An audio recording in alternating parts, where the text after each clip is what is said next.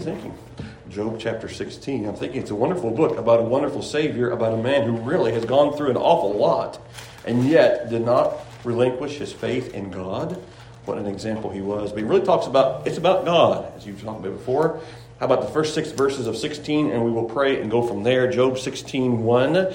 Then Job answered, Eliphaz has just given his diatribe toward Job. He answered and said, I have heard many such things, miserable comforters all ye are. Shall vain words have an end, or what emboldeth thee that thou answerest? I also could speak as ye do. If your soul were in my soul's stead, I would heap up words against you and shake mine head at you. But I have strengthened you with my mouth, and the moving of my lips should assuage your grief. Though I speak, my grief is not assuaged, and though I forbear, what am I ease? May the Lord's blessing to the reading of His Word. Let's pray for a moment. Heavenly Father, I pray that this evening I would say nothing untoward or amiss that would in any way detract from your Word. Be with our time together. Lord, help us this week that we would live for you. We had a moment of decision this morning. I pray that you'd help all of us, that each morning we will determine to live our lives with you at the center, you living your life through us. And so help me this evening, and I ask these things in Jesus' name I pray. Amen. So we find that at Eliphaz, really in chapter 15, it's sort of like he took the boxing gloves off and was really boxing at Mr. Job. Job responded, if you can do that, then I know my hands are covered with sores, but I can take off the gloves too. Verse 2, I have heard many such things, miserable comforters are ye all. Now we know there were 3 there. There was Eliphaz, there was Bildad, there was Zophar, and there was even another, Elihu was later on. So there's at least 3, if not 4 listening. We find 4 responses, if you're jotting down notes. First of all, he was disgusted in these first 6 verses. They're realistic and I hope not too shocking, but he was disgusted. I have heard many such things, miserable comforters ye are ye all? Such vain words have an end, or what emboldeth thee that thou answerest? One pastor has a memorable paraphrase of verse 2. Oh, spare me now, my friends, your packages of God, your simple adages like be good and strong, but when weak and wrong. They make good rote and clever song, but do not hold the wisdom of our God. So Eliphaz, Bildad, Zophar had these patent answers for Job's problem. The patent answer was, Job, you're wrong. You sinned, you're bad, you've done obviously, and you need to wake up and admit that. And once you admit that, then God will help you. But Job knows he has done nothing amiss, and he's unsure. God has been silent. He's unsure why all these things have happened. I believe he's getting disgusted with Eliphaz, and rightly so. And so he chooses not to sit there in silence. He chooses to respond. Sometimes things just need to be responded to. I have heard many such things, miserable comforters. Literally means comforters of trouble who increase trouble rather than ministering comfort. Dr. Morris says these words, quoting, these 3 former friends had come to Job to mourn with him and to comfort him. Instead, all they have done was to condemn him for his supposed sins and now to accuse him of hypocrisy. To a sincere and righteous man like Job, their attack and accusations were probably a greater trial to his faith than all the earlier attacks of Satan upon his possessions and his body. End of quote. Job was such a righteous man that for him to say such negative things. Now, you have probably had things said about you that were untrue, and you know the truth. And isn't it hurtful sometimes? This thing, sticks and stones may break my bones, but words will never harm me. That's a farce. That's a false statement. Words are very cruel. They can be. So Job, having heard all this, not only all that he has lost, but now he has his friends who are so unkind to him. Miserable comforters. It's really an oxymoron. Miserable comforters. An oxymoron is simply a combination of 2 contradictory words, such as accurate estimate, alone together, awfully good, bittersweet. Would you climb down? Close distance. Grow smaller. Jumbo shrimp. Sweet and sour. A helpful cat. a thoughtful feline. Those are all oxymorons. Now, some of those last two were homemade, but nonetheless, they were oxymorons. Things that just don't go together. You think this is comfort. What a sorrowful group they were. Job nails it. They were miserable comforters. One man said this: Job complains that often he has heard many such things as the comforters speak, but in his present plight, such pious platitudes, must be a pastor writing, serve only to increase his sorrow. Therefore, he accuses his friends of being miserable comforters. It's a pungent oxymoron. The more words they speak to comfort, the more pain they inflict. Often you'll hear me say, I'm going to just stop right there before I dig myself any further into the hole. And so that's what they have done. They should have stopped. With a biting rhetorical question, Job charges Eliphaz with uttering windy words. Look at verse 3. Shall vain words have an end? It's like the windbag seems to be a popular euphemism or phrase in the East, and that's what he's asking, saying about him. You're just a bag of wind. Accused Job of that, 15:2. And in 8:2, we see also a strong wind. And what irritates, he asked Eliphaz what irritates him, and they were so irritated because Job wouldn't confess. I know you're guilty.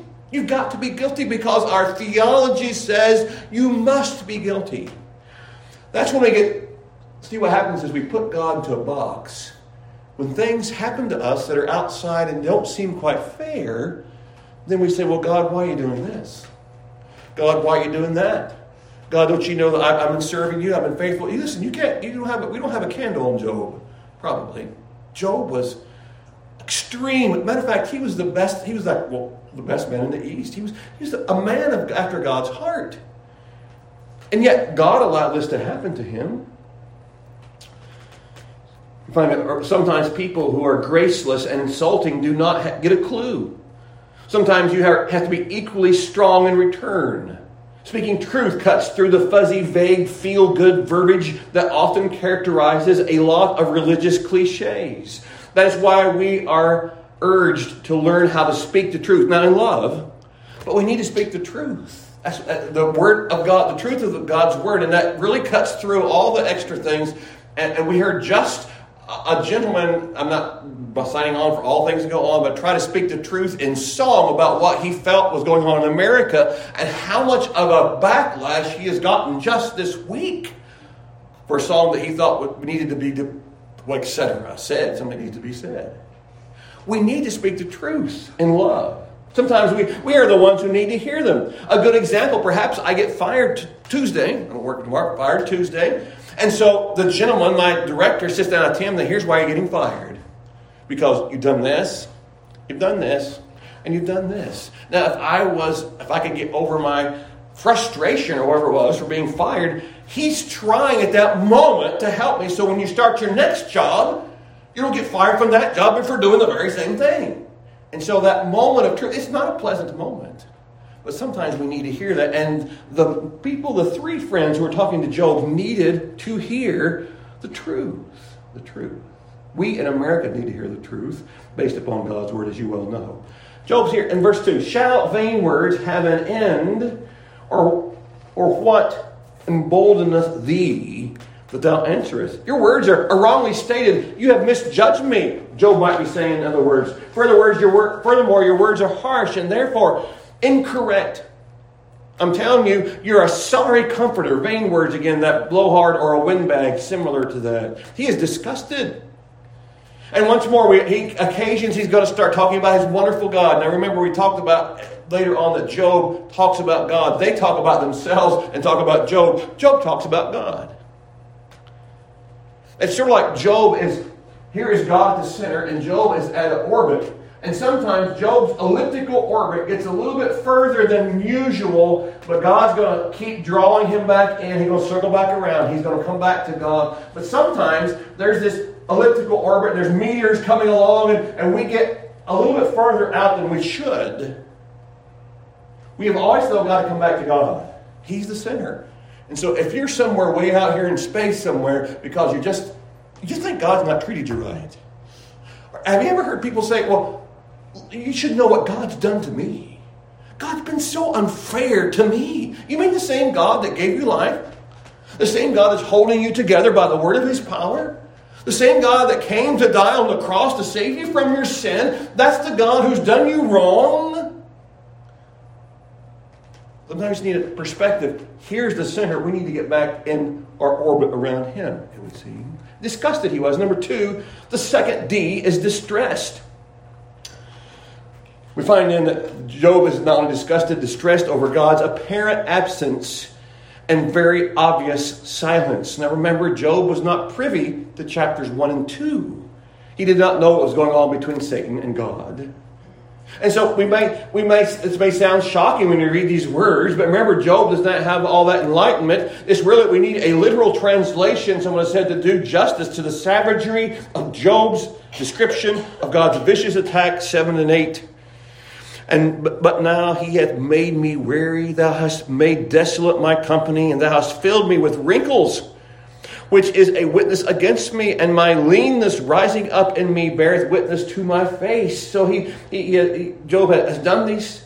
God has shriveled up Job with a disfiguring disease. Look at verse 9. He teareth me in his wrath, and who hateth me? He gnasheth upon me with his teeth. Mine enemy sharpeneth his eyes upon me. The beast, like a beast tearing in revenge. His eyes were shooting sort of like daggers. Verse 10, then they gaped upon me with their mouth. They have smitten me upon the cheek reproachfully.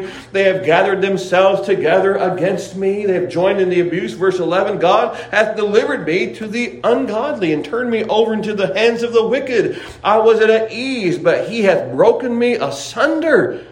He hath also taken me by my neck and shaken me to pieces. Job is, where is God? Look what God has done to me. He's done all these things, and I am just undone in many ways. It's like, if you've ever seen a lion take an animal, just shake him, grab hold of him by the back of the neck. Sometimes you'll see a dog do that to another animal, and they will just shake him until they break the neck, whatever it is they do. God has taken him by the back of the neck and shaken him. Then God set him up for archery practice. Look at chapter 16, verse 12 at the end. And set me up for his mark. His archers compass me round about. He cleaveth my reins asunder, and doth not spare. He poureth out my gall upon the ground. He breaketh me with breach upon breach. He runneth me upon me like a giant. Wow. Job he's getting toward rock bottom. Sometimes I always said, well, they won't really turn to the Lord until they get to the bottom of the barrel. And they keep going down. I think this person's finally reached the bottom of the barrel. They might start look. The only way you can look what is up. So Job is quite discouraged. Continuing on, look what he says in starting 15. I have sewed sackcloth upon my skin and defiled my horn in the dust. My face is foul with weeping, and on my eyelids is the shadow of death. Not for any injustice in mine hands. Also my prayer is pure.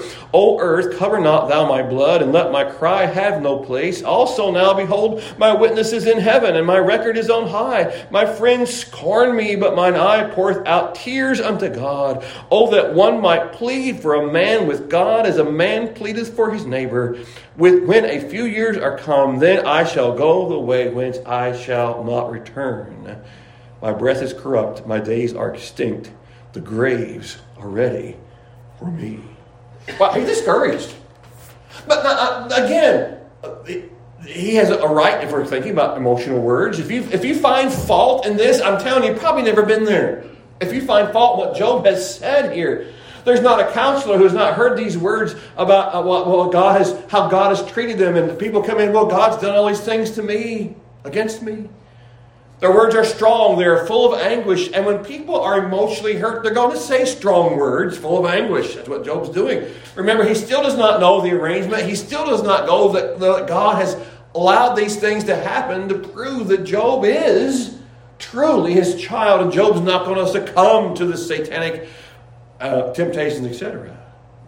Not once has God given Job a word of explanation. Remember, all his adult life, he has walked very closely with God, and now all of a sudden, there's no word. How does this work? That's why he's so discouraged. No wonder he's distressed. Where is God in all of this? Someone gave what might be a Job modern day example. It's like driving home from work after a terrible day at the office, bumper to bumper traffic. The guy behind you smashes into your car and you hit the guy in front of you who happens to be a brand new Porsche. Porsche drivers tend not to like that very much when you hit them from the rear. You get everything documented by the police, and the Porsche owner's so angry he threatens litigation against you. When you finally get home, you don't have any milk in the refrigerator. Your dog's hungry, he's been gnawing on the cabinet. Your kids are mean, they've been gnawing on each other. And the mail is full of unpaid, overdue bills, and you're out of money. Then your wife tells you that she got the results of her test today, and tomorrow the doctor wants to see the both of you first thing in the morning, and that does it. You're thinking, what is this all about, God? Where are you? No answer comes. Tomorrow was the worst day than today, and the next week is intensifying all of it, making this week look like a downhill slide. On top of all that, you're about to lose your job. And the guy in the Porsche is going to sue you, and on and on and on and on. Now, I tell you, I don't think it would take that many things for us to start, God, where are you? About one of those. Lord, I was driving in traffic and unusually slow for me, and I wasn't following too close, and this person, and now I'm in trouble for what somebody else did. Just one thing would probably put us in, oh, God, where are you? Why are you allowing this to happen? Job had all these things going on. In our unguarded moments, the pastor's not around. Nobody's listening but the dog or the cat. Lord, are you up there still? Are you there? Well, Pastor, I'm so spiritual. I could handle all those things, and I wouldn't have a question like that ever. Pastor, no, you're not. You're probably not. Most likely. And I hope that none of us have to go through what Job has gone through, just to prove that you're not. He was disgusted. He was distressed. And then now it follows in 17:2 to 10. He was depressed. 17:2. Are there not mockers with me? And doth not mine eye continue in their provocation? Lay down now, put me in a surety with thee. Who is thee that will strike hands with me? Now remember, Hebrew poetry, repeating the same thing over and over so that we get it. Not in rhyme, just in repetition. For thou hast hid their heart from understanding, therefore shalt thou not exalt them. He that speaketh flattery to his friends, even the eyes of his children shall fail. He hath made me also a byword of the people, and aforetime I was as a tabret. Mine eye also is dim by reason of sorrow, and all my members are as a shadow. Upright men shall be astonished at this, and the innocent shall stir up himself against the hypocrite. The righteous also shall hold on his way, and he that hath clean hands shall be stronger and stronger. But as for you all, do ye return and come now, for I cannot find one wise man among you. He's discouraged, he's depressed, he's disgusted, distressed. What specifically brought Job to this, I think, is the word abscond, if you would. Webster simply means to conceal, to depart secretly, to hide oneself. God has sort of absconded with all the blessings. God, why have you taken all those away? He's been very quiet. He's gone. We cannot figure it out. Have you ever had prayers like, God, are you answering? Are you listening? He is listening. Perhaps it's, if I regard iniquity in my heart, the Lord will not hear me. Perhaps it's me, but perhaps you're right with God. And He doesn't have to answer on our time. I really believe that typically we all have, tried to put God and understand how all that God works. We can't. God is so infinitely greater than us. We can't understand, we never will, all that He does. Now we can understand some, yes. But His ways are not my ways, it says in Isaiah. C.S. Lewis said, meanwhile, where is God? This is one of the most disquieting symptoms. When you're so happy that you have no sense of needing Him, you will be, or so it feels, welcomed with open arms.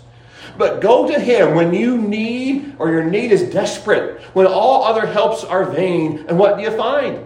A door slammed in your face, a sound of bolting and then double bolting on the inside. After that silence, you may as well turn away. The longer you wait, the more emphatic the silence. That's sort of what Job feels like right now. God has been so close to him, and now the door seems shut, bolted on both sides, inside, etc. And where is God now? Job's word teaches our perception of God's posture toward us based on circumstances alone is far wrong. So wrong, it might impugn his own character. William Cooper I believe he wrote the song, There's a Fountain Filled with Blood. I think he wrote, there was all he guilty stains. He said, judge not the Lord by feeble sense.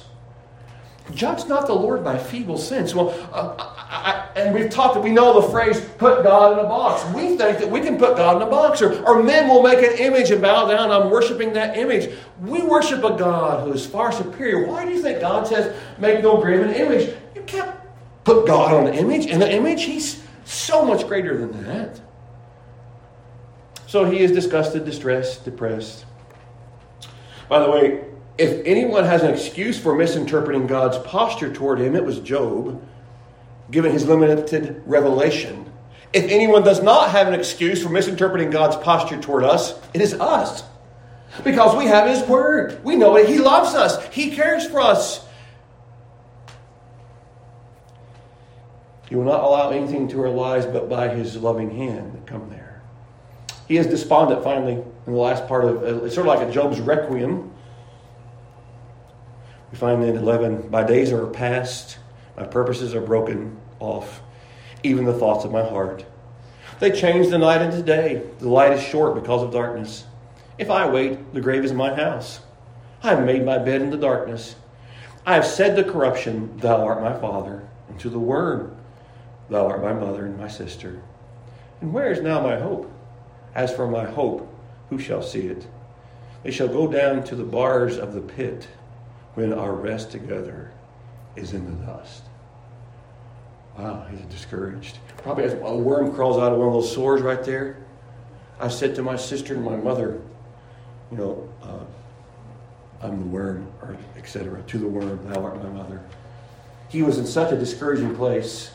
He has reached, if you want to say, I believe that he has reached the bottom of the barrel. He's reached rock bottom. Death seems only recourse. And by the way, can I just say death was probably likely a great relief.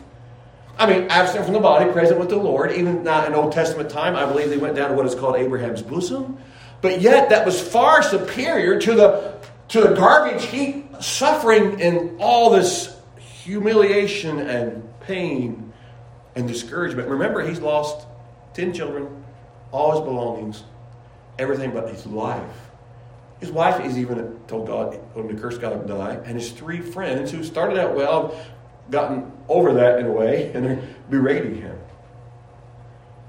If we had picked a song, we might say, Mr. Job, listen to this. Through many dangers, toils, and snares, I have already come.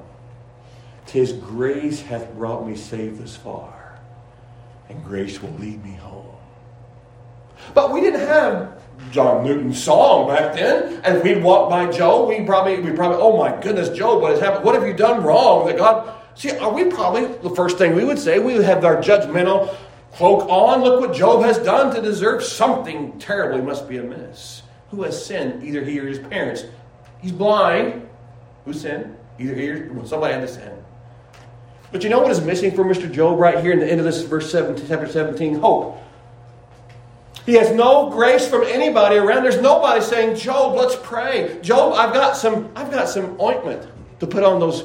I've got some antibiotics to put on those sores. I've got some things that will get rid of those worms coming out of those sores. I've got this. I've got a doctor coming. He's a specialist, a skin doctor. He said, we have none of that. What we have is, Job, man, you need to get right with God. I'm telling you, we talked about it many messages ago, when you talk to somebody who's hurting, they don't need to hear a sermon from you likely. Sometimes you need to sit and be quiet. And when they want to say something, you listen. A couple of words response, sit quiet for a while. And let them talk when they're ready. In Philip Yancey's book, Disappointment with God, he gives the illustration about a friend of his who was swimming in a large lake at dusk. And he's paddling along leisurely, and then all of a sudden an unusual freakish fog came in and rolled across the water, and suddenly he couldn't see anything anymore. There was no horizon, no landmarks, no objects.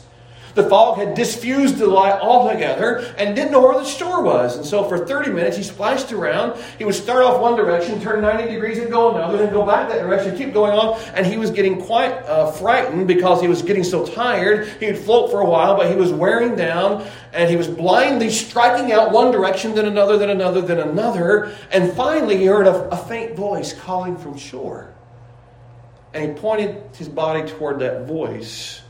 and followed it to safety. I think it's something like the utter lostness that Job feels at this point in time. Everywhere he turns is discouragement. There's pain, there's suffering, and his friends are not helping at all. He's lost all his landmarks. He's lost his points of orientation. He has no children. He doesn't have the ministry. He's lost all his goods. His wife has turned against him possibly, and his friends surely are not being helpful, and his physical condition is next to death. You know, sometimes you say, I'd have to die to get better. What did you say? To die to get better, something like that. I'm telling you, Job would have to die. And die would be a big event, good event for Job at this point in time physically, because he's so suffering. He's lost his landmarks. Where could he turn? God, the one who guided him through the fog, stays silent. The one point of the wager was to keep Job in the dark. And if God had delivered by some inspiring pep talk like, Job, do this for me, Job, as a knight of faith, as a martyr, then Job would have been ennobled and would have suffered gladly. But Satan had challenged whether Job's faith could survive without outside help or explanation. And when God accepted those terms, the fog rolls in around Job. When you accept the terms of trusting Christ as your Savior and following Him, He may just test it. A faith that cannot be tested cannot be trusted. You're getting serious about God, serving the Lord? Satan does not like that. And God may allow you to go through some testing to see if you're going to continue on to be faithful. Are you going to continue to read your Bible, continue to grow? Are you going to do that? God ultimately won the wager, of course. Though Job lashed out with a stream of bitter complaints, and though he despaired of life and longed for death, still he defiantly refused to give up on God. Remember back in 13:15, though he slay me, yet will I trust thee, him. Trust him.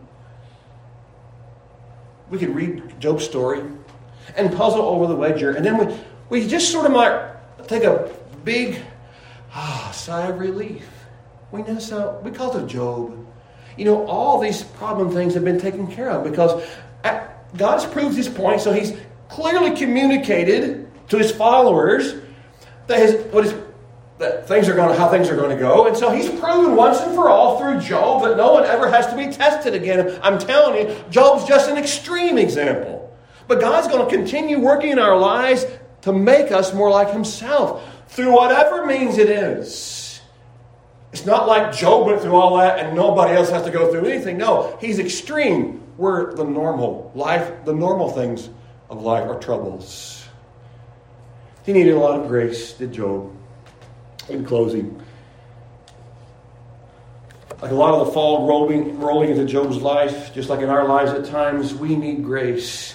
Marriage does not get easier, it gets harder. So we need grace to keep it working correctly.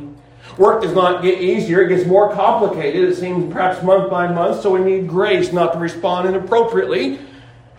Child rearing does not get easier. Parents with the babies who are just 2 and 3 and 4 years old, wait till they're 14, wait till they're 18, wait till they're out of the house. We need grace. Everything gets harder.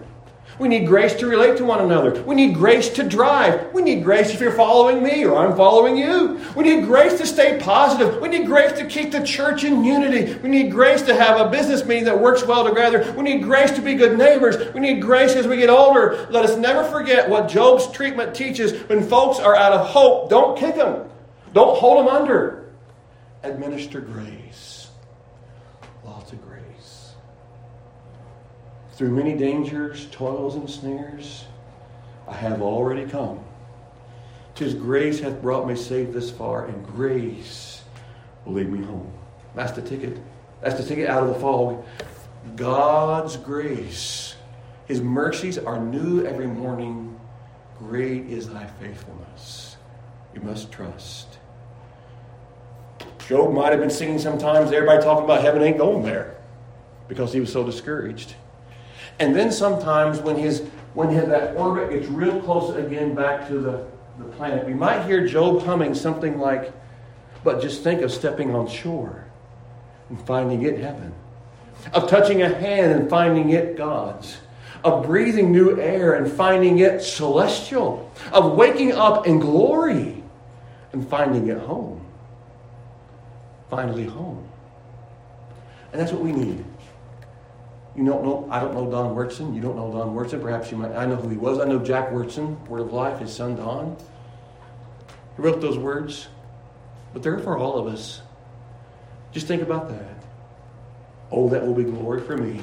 Poor Job. I've said to corruption, 14, thou art my father, to the worm, thou art my mother and my sister. And where's now my hope? As for my hope, who shall seal it? They shall go down to the bars of the pit when our rest together is in dust. And then, grace hath brought me safe thus far. Grace will bring me home. There's hope. There's hope in Christ. Let's remember that. Let's pray. Heavenly Father, we thank you for this book of Job. He goes through so much. Though he slay me, he said, yet will I trust him. Help us to trust, Lord, we're going through far less stringent tests. May we not throw in the towel. May we not stoop when we should stand. May we not give up the ship. May we not quit, always too soon to quit. Or may we trust you through all these difficult times and rejoice that you are able to see us through. In Jesus' name I pray, amen. In closing, let's 336.